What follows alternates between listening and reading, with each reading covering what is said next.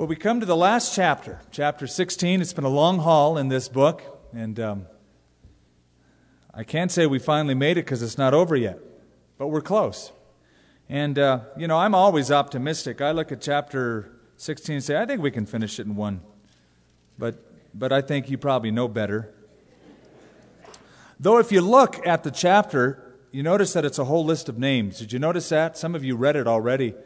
And you know that this is a chapter just filled with greetings. It's sort of the epistle's over. In fact, the very end of chapter 15, he says, "Now the God of peace be with you all. Amen." So we think, great, he's done. Well, he's not done. He adds a long P.S. And there's a list of names, and we look at this, and we have to remember that this is a letter. It's more than just a great document that has challenged people and changed different movements in history, but it's a personal letter of Paul to a church at Rome, and he gives personal greetings in the last chapter. And it's an extensive list of names, and it simply expresses Paul's deep love and affection for the people at Rome. I found that a lot of people don't read this chapter. They go, a list of names, that's unimportant. Well, it's unimportant unless your name's in it. If it's your name in it, it's very important. And let me say, these names were very important to Paul and are very important to God. And because they happen to be in Scripture, we study this as ardently and as applicationally as we would study John 3:16. It's not just the red letters that are anointed, it's all of the letters, including some of these personal names. And aren't you glad that God doesn't feel the way we feel about lists of names? Your name is written in the Lamb's Book of Life if you love Jesus Christ. And that's an extensive list, and God loves every name on that list. And so we're going to study this list of names tonight. And I'll tell you one lesson it teaches us, is that Paul was well connected.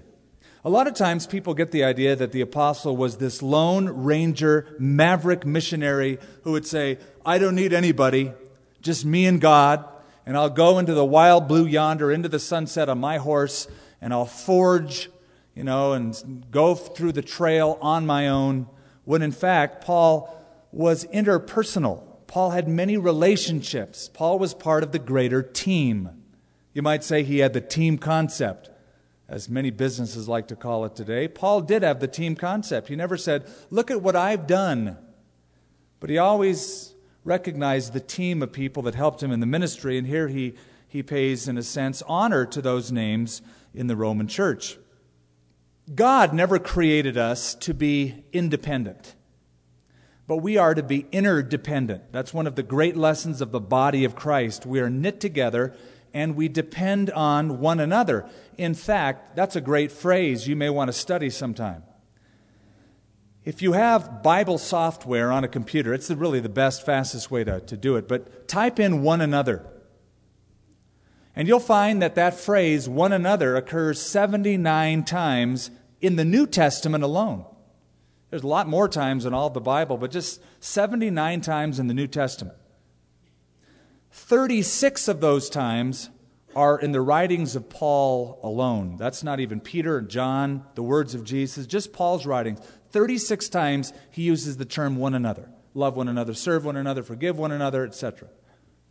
So you get the concept that he's speaking about fellowship. These are things we do not alone, but we do them with the body of Christ, with one another.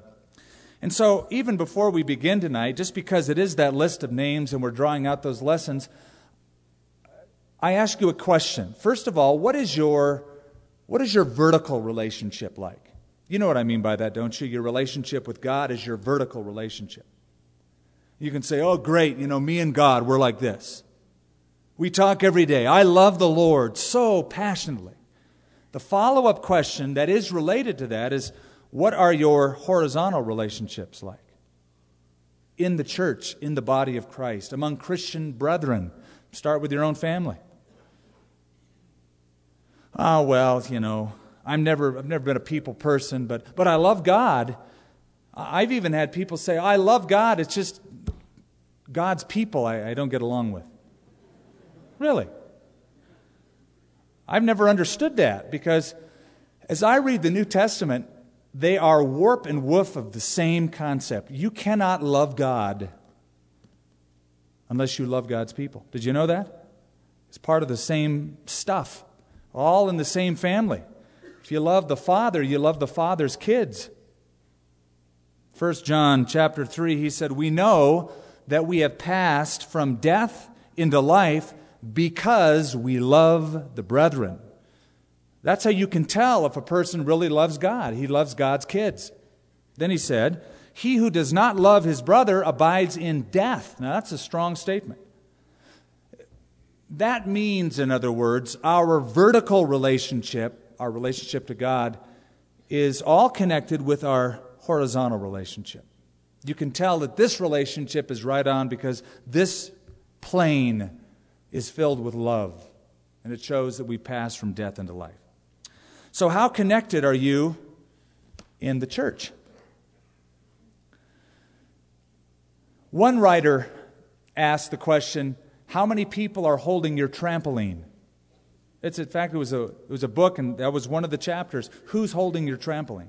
And he talks about life, it's like a big trampoline. There's a lot of people holding on to it, and as you bounce up and down through life's experiences, you best have some people holding that trampoline. One or two can't do it. We need a connection of people, because sometimes we bounce pretty high, don't we? And we come down pretty hard, don't we? And we need people around us. And if you read this chapter just thinking of Paul's relationships, you think, goodness, this guy has a whole bunch of people holding his trampoline. And Paul was bounced up and down through a lot of life experiences, and he had this beautiful connection of people. Now, again, we haven't even started this chapter yet, so probably we won't get done with it because this is all introductory to it. But I've often heard, when I bring up these questions, the sentiment often comes back, well, people aren't very friendly to me. To which I always respond with that wonderful proverb, he who has friends must himself be friendly. He who has friends must himself be friendly. And the point is, take the initiative. Take the initiative. Be friendly with people. Reach out. You love them. You sacrifice your time. You do something for them. That will be an example to them, and they will reciprocate. And the Bible is filled with examples of that. I can think of, off the top of my head, Ruth. When Naomi and Ruth at that crossroads, and Elimelech had died, and Mahlon had died, and Chilion had died, and Ruth is going to go back to Moab, and Naomi's going back to Bethlehem, and they're waving goodbye. Ruth suddenly reaches out and says, where you go, I will go. Where you stay, I will stay. Your people will be my people. Your God will be my God. And that started a lifelong relationship of Ruth and Naomi as they crossed back over to Bethlehem. Another example, and we've covered it not too far back on Sunday morning, is the story of Jonathan and David. Remember that? After David kills Goliath, and Jonathan hears the testimony of David and the faith of David, and Jonathan is compelled to take off his robe and wrap it around David, and take his sword and his bow and his armor and give it to David, saying in a sense, you deserve these, you're the warrior, and he initiated a friendship with David that lasted a lifetime. He who has friends must himself be friendly. Now, you can operate from the basis of need, or you can operate from the basis of supply. When you operate from the basis of need, you demand things from others. I need, I want, you give. But when you operate from the basis of supply, then you offer yourself to other people. It's a wonderful place to be. I think Paul did that in so many of these cases, bringing different ones into his envelope of friendship and camaraderie in the gospel. And I just want to come up and mention another objection people have whenever I bring this up. Say, that's good, Skip, but I'm shy. let me say this very tenderly. Get over it. Really, get over it. Because, probably everyone else to some degree is when it comes to this. And when you take the initiative and become the example of love and servanthood, it's going to trickle down. It's going to trickle down. It's going to make a difference. So let's jump in. I commend to you Phoebe, our sister, who is servant of the church in Centuria, that you may receive her in the Lord in a manner worthy of the saints, and assist her in whatever business she has need of you, for indeed she has been a helper of many and of myself also. Greet Priscilla and Aquila, my fellow workers in Christ Jesus, who risked their own necks for my life, to whom not only I give thanks, but also the churches of the Gentiles. Likewise, greet the church that is in their house. Greet my beloved Epaenetus, who is the firstfruits of Achaia to Christ. Greet Mary, who labored much for us. Greet Andronicus and Junia, my countrymen, my fellow prisoners, who are of note among the apostles, and who were in Christ before me. Greet Amplias, my beloved in the Lord. Greet Urbanus, our fellow worker in Christ. And Stachys, my beloved, Apelles, approved in Christ, greet those who are of the household of Aristobulus, etc. You see how it's just a list of names, greetings. 26 names in all. 26 are mentioned, 24 by name, a couple indirectly. Paul mentions them mostly by name. Here's a couple things to note just about the list in general. We're not going to read it all and then go over it. We're just going to stop there and then go back. There's a mixture. Jew, Gentile, male, female, slaves, and nobility. All in the church. Isn't that beautiful? In other words, it wasn't a church just of high-end people who lived in the rich part of town, or just slaves who lived in the poor part of town, or just a Messianic Jewish congregation alone, living like elitists among themselves, or it wasn't just all Gentiles. It was a mixture, male, female, Jew, Gentile, rich and poor. And these were some of the notable ones that Paul knew. For instance, here's a few of the names: Amplias, Urbanus, Hermes, Philologus, and Julia. These were common slave names. But then there were others. 13 of these names occur in ancient documents that refer to the household of Caesar. So there were many of noble birth that were in the Church of Rome. Also, 9 out of the 26 names in this list are women. He's not just writing to all guys. 9 of them are women. 4 of them, he says, labored much in the Lord. They were fellow laborers in the gospel. Labored much in the Lord. Now, I bring that up at the beginning because a lot of people give Paul, I believe, a real bad rap.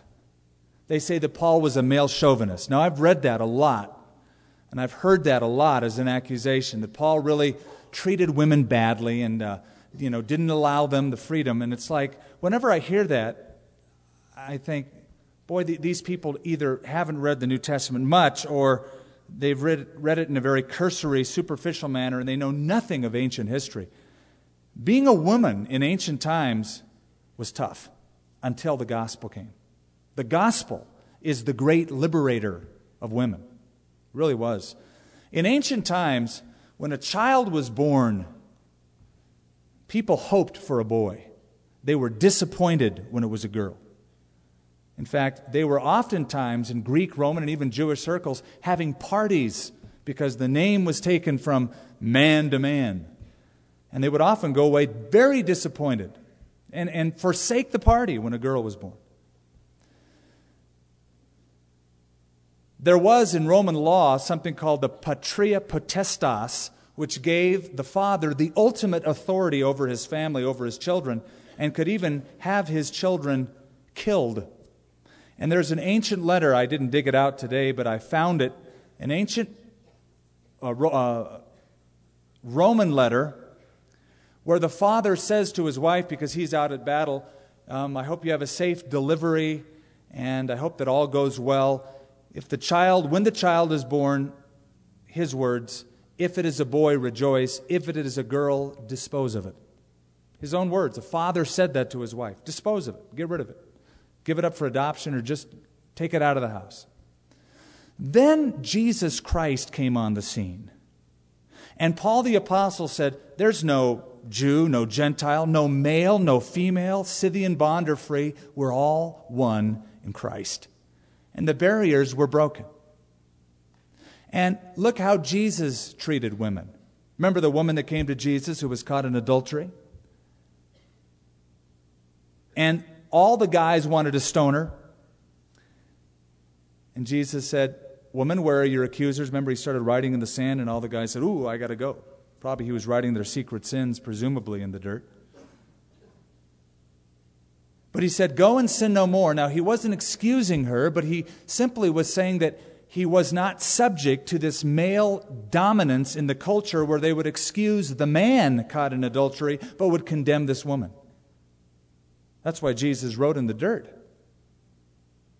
Because they said she was caught in adultery. Well, it takes two to tango. And they only brought the gal. How come they didn't bring the guy? Because that was their thinking. It's her fault, not his fault. And Jesus didn't become a party to that at all.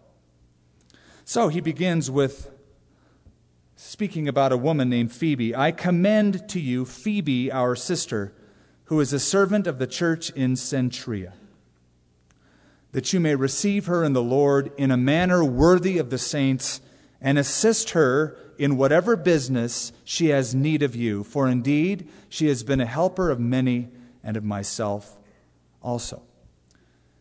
The word commend is I recommend or I vouch for. Phoebe was the one that brought the letter of Paul to the church in Rome. And so he recommends her to them. She was unknown until she showed up with this letter, this document. There were no carbon copies. That was the letter. And so she brought it safely from Cenchrea, or from Corinth actually, to Cenchrea all the way to Rome. Paul wrote it in Corinth and she delivered the letter. Now, notice the word servant in that verse. It's the Greek word diakonos, which sounds like deacon. And even the New Living Translation translates it deacon or deaconess. Phoebe was a deacon in the early church, a deaconess. The word deacon is simply a servant, and it's used not always of an official title. It was an unofficial title. Sometimes it just meant a servant, somebody who would visit the sick, visit the prisoners, help people who needed it in the church. But it comes to us from Acts chapter 6, where there was a need in the daily ministration or distribution of the goods between the Greeks and the Hebrews. And they chose 7 men full of wisdom, full of the Holy Spirit. You know the story. And that's where the idea of this servant, this deacon, comes from. It could be that she simply served people, or it could be that she had an official title of a deaconess in the early church. Point being is that women were important in the ministry of Paul, as they were also in the ministry of Jesus. I mentioned the woman that was caught in adultery. Jesus had women who followed him in his ministry. Luke mentions Susanna, Joanna, and Mary of Magdala, or Mary Magdalene, who followed Jesus and ministered to him. They were part of the team. The only restriction of women in the ministry, Paul seems to mention, is in 1 Timothy chapter 2, where he says, I don't allow a woman to usurp authority over a man. That is, she wasn't to become the senior pastor in a church, but she could minister in a variety of ways. And here's one. She was a helper, a servant, a deaconess in the early church. Verse 2, that you may receive her in the Lord in a manner worthy of the saints, and assist her in whatever business she has need of you. For indeed she has been a helper of many, and of myself also. The term assist is a legal term. It's the same word Paul used of his trial before Nero when he writes 2 Timothy, the 4th chapter, I believe, and he talks about his defense in the gospel and the assistance, the deliverance that he received. And so it speaks of help in a legal trial. And so it's thought that Phoebe came to Rome, and she had official business. She probably had a lawsuit she had to settle in Rome. And since she was going to Rome, she brought the letter as an official ambassador from Paul to the church. And so he's saying, she needs your help, your assistance, your vouching for her, even as I vouch for her in this letter. Indeed, he said, she has been a helper of many.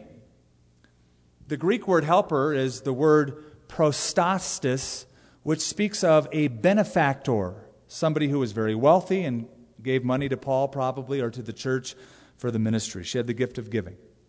Now, beginning in verse 3, he lists those names. And I would divide this chapter up in simply personal greetings from chapter 3, or verse 3 to verse 16. Personal greetings, and then second, practical warnings. Because beginning in verse 17, he closes it off with a list of warnings for the early church. Greet Priscilla and Aquila. It's a husband and wife team. And great that their names sort of sounded alike. They were meant for each other. My fellow workers in Christ Jesus, who risked their own necks for my life, to whom not only I give thanks, but also all the churches of the Gentiles. Likewise, greet the church that is in their house. Greet my beloved Epaenetus, who is the first fruits of Achaia to Christ. One of the people I want to meet, or one of the couples I want to meet when I get to heaven, is Aquila and Priscilla. What a neat team. Neat gospel team, and a true gospel team of husband and wife. Their story begins in the book of Acts. They met Paul in Corinth. They were tent makers. Paul was a tent maker. Corinth was a commercial city, a great place to do business. But they came to Corinth because of persecution that happened in Italy, in Rome. They used to live in Italy, it says in Acts, until Emperor Claudius in 49 AD persecuted the Jewish people, expelled the Jews from Rome, and so the Jews had to find another place to live. These guys ended up in Corinth. It's sort of interesting if you study history as to why he expelled them from Rome. Suetonius, one of the ancient historians, tells us that Claudius found the Jews were disputing over each other, over an issue of a person named Chrestus, which we would transliterate, spell it Chrestus. The Jews were rioting over a man named Chrestus, which many scholars believe is Christ. It would be Christus, simply misspelled, because he didn't know the spelling. He presumed, who is this Chrestus guy? And the idea is that many of the Jews in Rome were coming to Christ. They were Messianic Jews. They started to believe in Jesus Christ, which caused a division among the synagogues in Rome, and a great riot broke out. And so Claudius in 49 AD expelled them. A couple of them, Aquila and Priscilla, tent makers, went to Corinth. Paul ended up in Corinth. That's where they met each other. And they were a great help to Paul in his ministry. Later on, they went to Ephesus. They were also very helpful because they met a man by the name of Apollos. Remember the story? Very eloquent Alexandrian Jew who knew the Scriptures, who knew Christ, and he preached the gospel, but he just didn't know all of the story. It says Aquila and Priscilla took him aside and trained him in the way more accurately. They gave him the full gospel. Jesus Christ come to earth, suffering, dying, rising again from the dead, filling people with the Holy Spirit. And so they sort of discipled him. They trained him. So they were in Corinth. They then went to Ephesus, where they trained Apollos. And notice what Paul says here, who risked their own necks for my life. Paul says, I love these guys. They were always helpful to me. In fact, they defended me. They stood up for me. They risked their own lives. Now, unfortunately, we don't know what this refers to.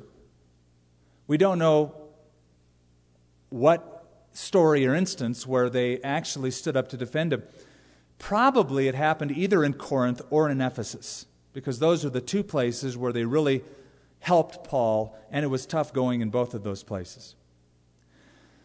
When Paul went to Corinth, the Jews rose up against him, and they took one convert, Sosthenes, who was the ruler of the synagogue, converted to Christ under Paul's ministry, beat him and rose up against Paul. And it could be that Aquila and Priscilla stepped in and removed Paul and protected him, risking their own lives. The other possibility is that he was in Ephesus. We know he was there for 3 years. When he went to Ephesus, there was a guy named Demetrius who was a silversmith. And he crafted little images, little statues of the chief goddess in Ephesus named Diana. Some of you remember that. And because so many people were coming to Christ and forsaking their idols, it meant that their statue-making business was in jeopardy. So Demetrius, the silversmith, got some of his colleagues together and complained, saying, this guy's going to drive us out of business. Everybody's coming to Christ, and they don't worship idols. They don't have statues in their house. So our business is going down the tube. So they sort of formed a riot and incited almost the whole city to gather into that huge 20,000-seat amphitheater in Ephesus. And for 2 hours, the whole town cried out, "Great is Diana of the Ephesians. Great is Diana of the Ephesians." They chanted that for 2 hours. And people became excited and became violent and started getting rowdy. And it could be that Aquila and Priscilla at that point risked their own necks and stood up for Paul and actually took him out of that situation, or helped take him out of that situation while he was in Ephesus. We don't know exactly, but that's a couple possibilities. Verse 5, notice, likewise, greet the church that is in their house. Great couple. They had open hearts and they had an open home. The church met in their home. They had a home Bible study. We would say they had a kinship group. They had a home fellowship, right? Now, for the first 200 years of church history, there were no church buildings. There was nothing really official. The church was under great persecution and great duress. And usually, they met in people's houses, like they still do in many places in China, house churches. Or they met in catacombs because of the persecution in Rome. But it wasn't until about 200 A.D. that the church became a little more official. They were granted property. They could have their own buildings, and they had official church buildings after about that point. Now, I've always loved home Bible studies, and I love people who open up their homes. It's not an easy thing to do. In fact, if you are a host home for one of our home fellowships, you know that it's a commitment. You clean it up before, and then you really clean it up when they leave, because they come and spill stuff and make messes, and it's just not the same. It's a big commitment. You adjust your schedule. Our church began in a home Bible study. This is why I love it so much. When we first gathered together here in Albuquerque, we had moved from Southern California. We met in the Lakes Apartments because one of the guys that moved with us had an apartment there and there was a clubhouse that you could rent for $15 a week. And so we rented the clubhouse, and it was a home Bible study environment. And I took out the guitar, led a few songs, opened the Bible to John, went through a chapter, closed it, and did that every week. And so I always have an affinity and a love for those who open up their homes and start a home Bible study, because that's where we began. In fact, we were very happy right there until it started growing so big that we couldn't keep people in the home Bible study any longer. When we had 60 and 75 people, that was about the capacity of that room. That was maxed out. Then we started having up to 100, 125, and they were sitting out in the hallway, overflowing. And so someone came up to me and said, "What are you going to do? You have a home Bible study. It's grown too big." I said, "I don't know what we're going to do. I've never done this before. I'm happy just to meet here." "Well, you can meet here. We're too big. What do you do next?" "I don't know, but Monday night we'll start having prayer meetings, and we'll start praying about what to do next." That's when we found the theater that is now bound to be red right over here, the Far North Cinema Theater. At that time, I didn't know what to do till one Sunday I walked by the theater and I saw a big old sign. I was praying, "Lord, what do you want us to do?" And the big sign said, "Rent this theater." I said, all right. If that's what you want us to do, we'll rent the theater. So I walked in and said to the manager, we have a home Bible study that meets, and we're looking for a place. You say you want to rent this theater. I'd like to rent it. The guy said, well, we really don't want to rent the theater, but our bosses, the owners of the theater, made us do this because they want to generate more income. And there really isn't a time that we can rent this theater to you because we show movies all day long. There's only one time it's available. I said, when would that be? He said, Sunday morning, up till about noon. I said, where do I sign? That was perfect. So that's when we moved from the home out into something more official, and it wasn't official to most church people because it was in a theater and then it was in a storefront, and it wasn't until we got something really official like this soccer thing that we became recognized as an official church. It's sad to me that traditionally, at least in our culture, the emphasis of church is on the buildings. They are so secondary. It's simply a convenience. I mean, it's nice to have a building and a parking lot, and it's simply as a place to gather, but it's like the most unimportant thing of all, isn't it? It's the lunch sack. The most important thing about lunch isn't the sack. It's the lunch. And so to sit there and go, we have a big meeting, we need a little lunch sack here, we've got to make that lunch sack look good, and what about our lunch sack? Do you like our lunch sack? How's it look? You need a lunch sack, but you better make sure there's lunch in there. And so the nourishment of the Word of God is more important. Greet my beloved Epaenetus, who is the first fruits of Achaia to Christ. In other words, the first convert of Asia Minor was this guy. Now, he calls them first fruits. I don't know how many have been through our study in Romans. If you remember back to what he's referring to, go back to chapter 15. You can just probably on the same page look back at verse 16. Paul says, that I might be a minister of Jesus Christ to the Gentiles, ministering the gospel of God. Remember what we described that as? It meant it's my priestly duty, my liturgical duty. He's using the analogy of the temple priest. That the offering of the Gentiles might be acceptable, sanctified by the Holy Spirit. And if you remember, we explained that Paul was seeing himself in the role of a priest offering up saved Gentiles, those he led to Christ, as an offering to God. Lord, these people were led to Christ. Here, they're the offering. They're the holy sacrifice. And we mentioned that in Jerusalem, in the temple, Gentiles were not allowed to go through the inner courts and get close to where people said God hung out. They had to stay way in the outer court.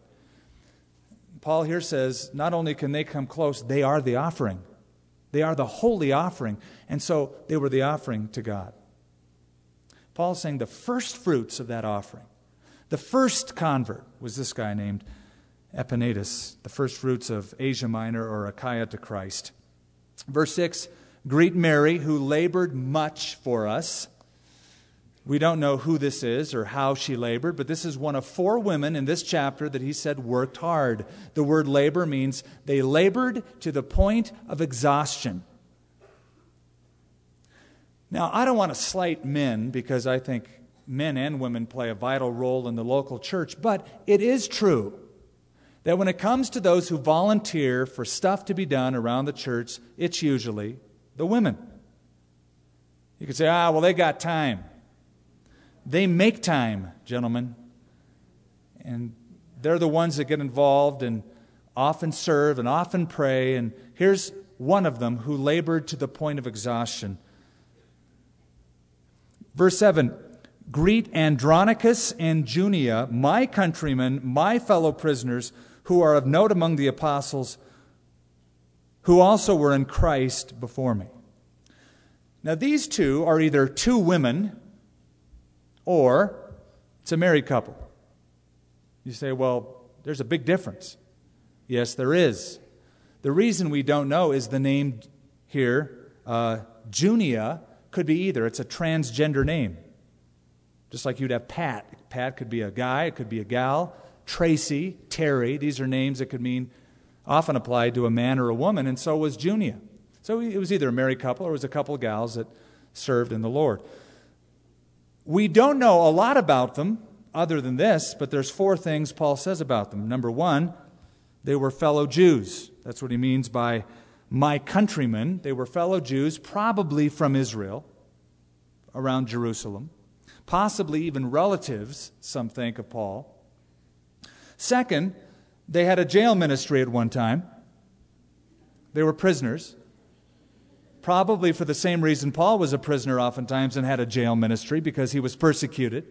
It could be even that they shared cells next to each other. Wouldn't that be interesting? Being bound in chains, next cell over is Paul. Talk about being mentored. You listen to Paul witness to everybody that was chained to him or that came to see him. He did that when he writes to the Philippians. He says, even those in Caesar's household, some of them know Christ, and they greet you. And he even lists some of them here in this chapter. So they were countrymen. They did jail time with Paul. They had a solid reputation among church leaders, the apostles. They were notable among them. And fourth, they were saved before Paul was. Probably they left Jerusalem when in Acts chapter 8 a great persecution arose and they fled to surrounding regions. And they probably helped Paul out from the early days soon after he was converted. Verse 8, greet Amplias, my beloved in the Lord. Who is Amplias? Well, we can only guess. But I'll tell you this, from history and archaeology, Amplias is a common name for the slave, many of the slaves, some of the slaves of Caesar's household. The name appears a couple of times among Caesar's household in the annals and archaeologically. Most Romans had 3 names. Slaves only had 1 name. In the catacombs in Rome, there is a tomb, there is a grave marker, ornately decorated with one singular name, Amplias. They figure it is from the time and refers to this Amplias. Because it has only 1 name and not 3, we know it was a slave. Because it was so ornately decorated, they think it was some Christian esteemed by the early church. Probably this one.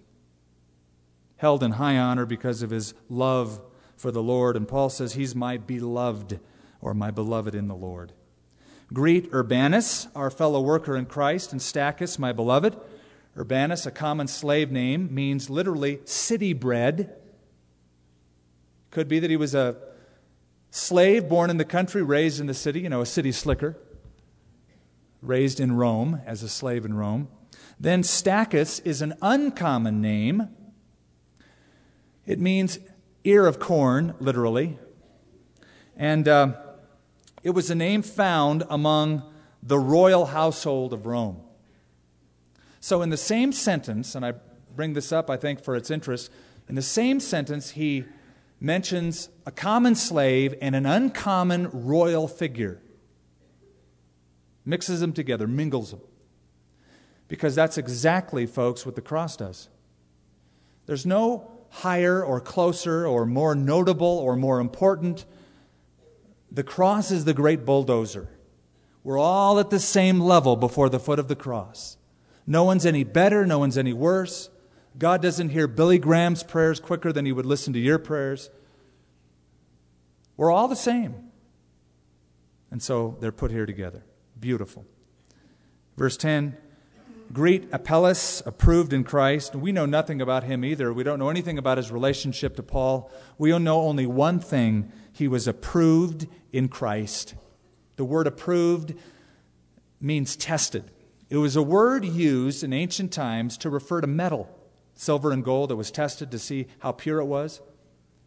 So whoever he was, he went through trials and he passed the test. He did well. He served the Lord well through tough times. Greet those, verse 10, who are of the household of Aristobulus, or some call him Aristobulus. I guess it just depends what part of the country you're from. Aristobulus, we think, was a relative of Herod Agrippa I, And this same person was the grandson of Herod the Great. If that's true, that means he was a close associate or a friend of the Emperor Claudius and probably was a great influential figure to him. Probably Aristobulus was not saved. This is not addressed to him personally, but to the household, it says, of Aristobulus, members of his household, slaves, those in his employ who had come to Christ. And so we have this list. Some are known, some are unknown. Some are slaves, some are royal. Some are men, some are women. All of them are important. All of them are listed as notable figures that receive Paul's affection. I stress this point often, but I don't think it could be stressed often enough that in the body of Christ, every person is important. One of the reasons the church malfunctions is because people don't see this. People don't believe they're important. Who am I? What can I do? I can't get involved. I'm really of no consequence. And so we are robbed of a gift that could be exercised because of that thinking. Remember what Paul said to the Corinthians? He said, if the foot should say, because I'm not a hand, I'm not of the body, is it therefore not of the body? Or if the ear should say, because I'm not an eyeball, I am not of the body, is it therefore not of the body? What if the whole body were an eye? Can you imagine a huge 6-foot eyeball rolling around? It might have great vision, but it's sort of useless, right? It's monolithic in function. Paul compares in that verse in Corinthians two parts of the body that are seen versus two parts of the body that are unseen. We see people's eyes. We notice them usually right off the bat. And hands play an important role. Feet you don't see. They're covered up. But feet are important. What if a foot said, well, nobody shakes me. They just shake the guy's hand. Nobody sees me. It's probably a good thing. But you're still important. People don't walk on their hands. They walk on their feet. It provides stability. And though we notice people's eyes more than their ears, that's true, right? We don't say, boy, she has beautiful earlobes. I'll tell you what. One of the first things I noticed about my wife were her beautiful eyes. Not her ears. They were covered up by hair. But you need your ears to hear. And every part of the body of Christ is so vital. And so every name, so important, playing an important function. Deaconess, somebody in royal occupation. Couples like Aquila and Priscilla who were helpers and opened up their homes, etc. Verse 11, greet Herodian, my countrymen. Greet those who are of the household of Narcissus, who are in the Lord. Herodian is related somehow to the Herod family. We don't know how, but because the name appears here, we're pretty sure that this person and Aristobulus were pretty close because they were all tied to the same family. Then the name Narcissus appears. We know who he is. History tells us that he was well known, he was powerful, he was very rich because he was the secretary of the Emperor Claudius. Very influential figure.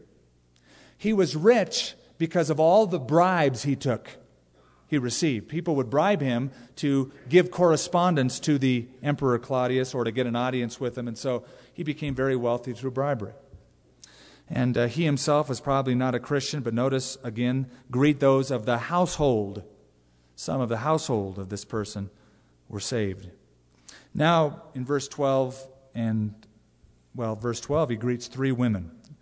Greet Tryphena, which means delicate, Tryphosa, which means dainty, who have labored in the Lord, probably 2 elder women, maybe even sisters. Greet the beloved Persis, who labored much in the Lord. Persis is a name that speaks of Persia. It's probably the country of her birth. Then it says, greet Rufus, chosen in the Lord, and his mother and mine. Oh, by the way, you know how everybody's looking for Bible names to name their children? Nobody ever gets into chapter 16. Have you noticed that? So just a hint, if you want to grab a name that's a biblical name that nobody uses, you may want to try Rufus. I don't know. Now, Rufus is an interesting character. We know who he is. When Mark writes the Gospel of Mark, and by the way, he wrote it from Rome, he mentions Rufus. He says in Mark chapter 15, verse 21 and 22, here's the identity. Then they compelled a certain man, Simon from Cyrene, the father of Alexander and Rufus, as he was coming out of the country and passing by, to bear his cross, and they brought him to the place of Golgotha, which is translated the place of a skull. Mark had no reason at all to tell us that he was the father of Alexander and Rufus unless the church at Rome knew who he was. And they knew who he was. Paul mentions him here. What we think happened is because of the contact that this family had with Jesus Christ, they came to know Christ. Simon of Cyrene, who carried the cross of Christ, was dead when Paul wrote the letter. Otherwise, he would have mentioned him. But he mentions Rufus, his son, who came to Christ as well. And so did Mrs. Simon of Cyrene, or Rufus's mother, because notice that he says, his mother and mine. Now, it doesn't mean that they had the same mother literally, but it was an affectionate way of saying, she takes care of me. Just like I feel I have many moms in this fellowship. Elderly gals who give me advice or bake a pie or some of those great things, just sort of take care of you. Mom away from mom. That was Rufus's mother and mine. Verse 14. Greet Asyncritus, Phlegon, Hermas, Patrobas, Hermes, and the brethren who are all with them. Greet Philologus and Julia, Nereus and his sister, and Olympus, all the saints who are with them. Greet one another with a holy kiss. The churches of Christ greet you. Now, we don't do this much, do we? The holy kiss bit. Yet both Peter and Paul mention that the church ought to greet each other with a holy kiss. It's something the early church did. Justin Martyr said, upon finishing our prayers, we greet one another with a kiss. Tertullian later on explained it was a kiss of peace. It was an overt way of expressing love and affection. The reason the church did it is because when a person came to Christ in those days, more often than not, they were kicked out of their families, especially if they were Jewish. And so, since they had no family, the idea is, we love you. You're part of the same family. We have the same Father.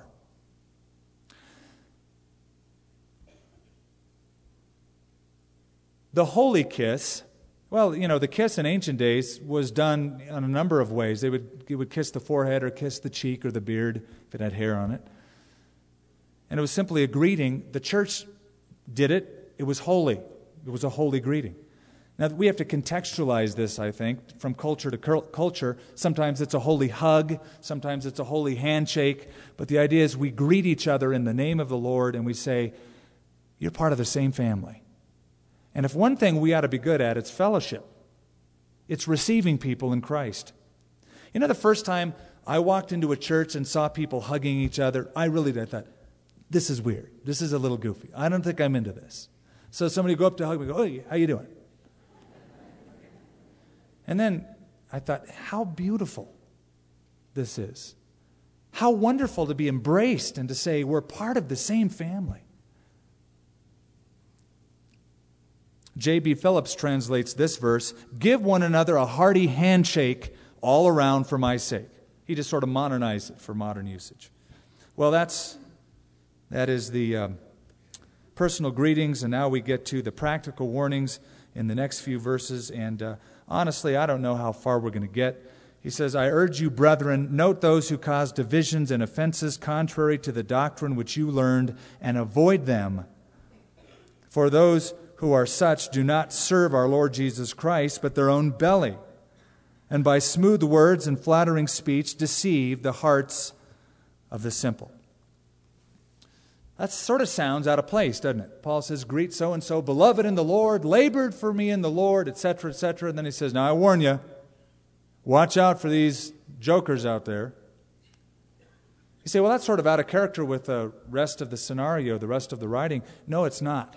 Part of love for God's church is to protect the flock. And Paul, with the heart of love for these people, loving them, warns them of those who would upset the truth of the gospel with ungodly doctrines, ungodly practices, which would in turn upset their love. Because true love must be based upon truth. True love must be based upon truth. Well, we don't have time to get into it, so we'll finish this next time. By God's grace,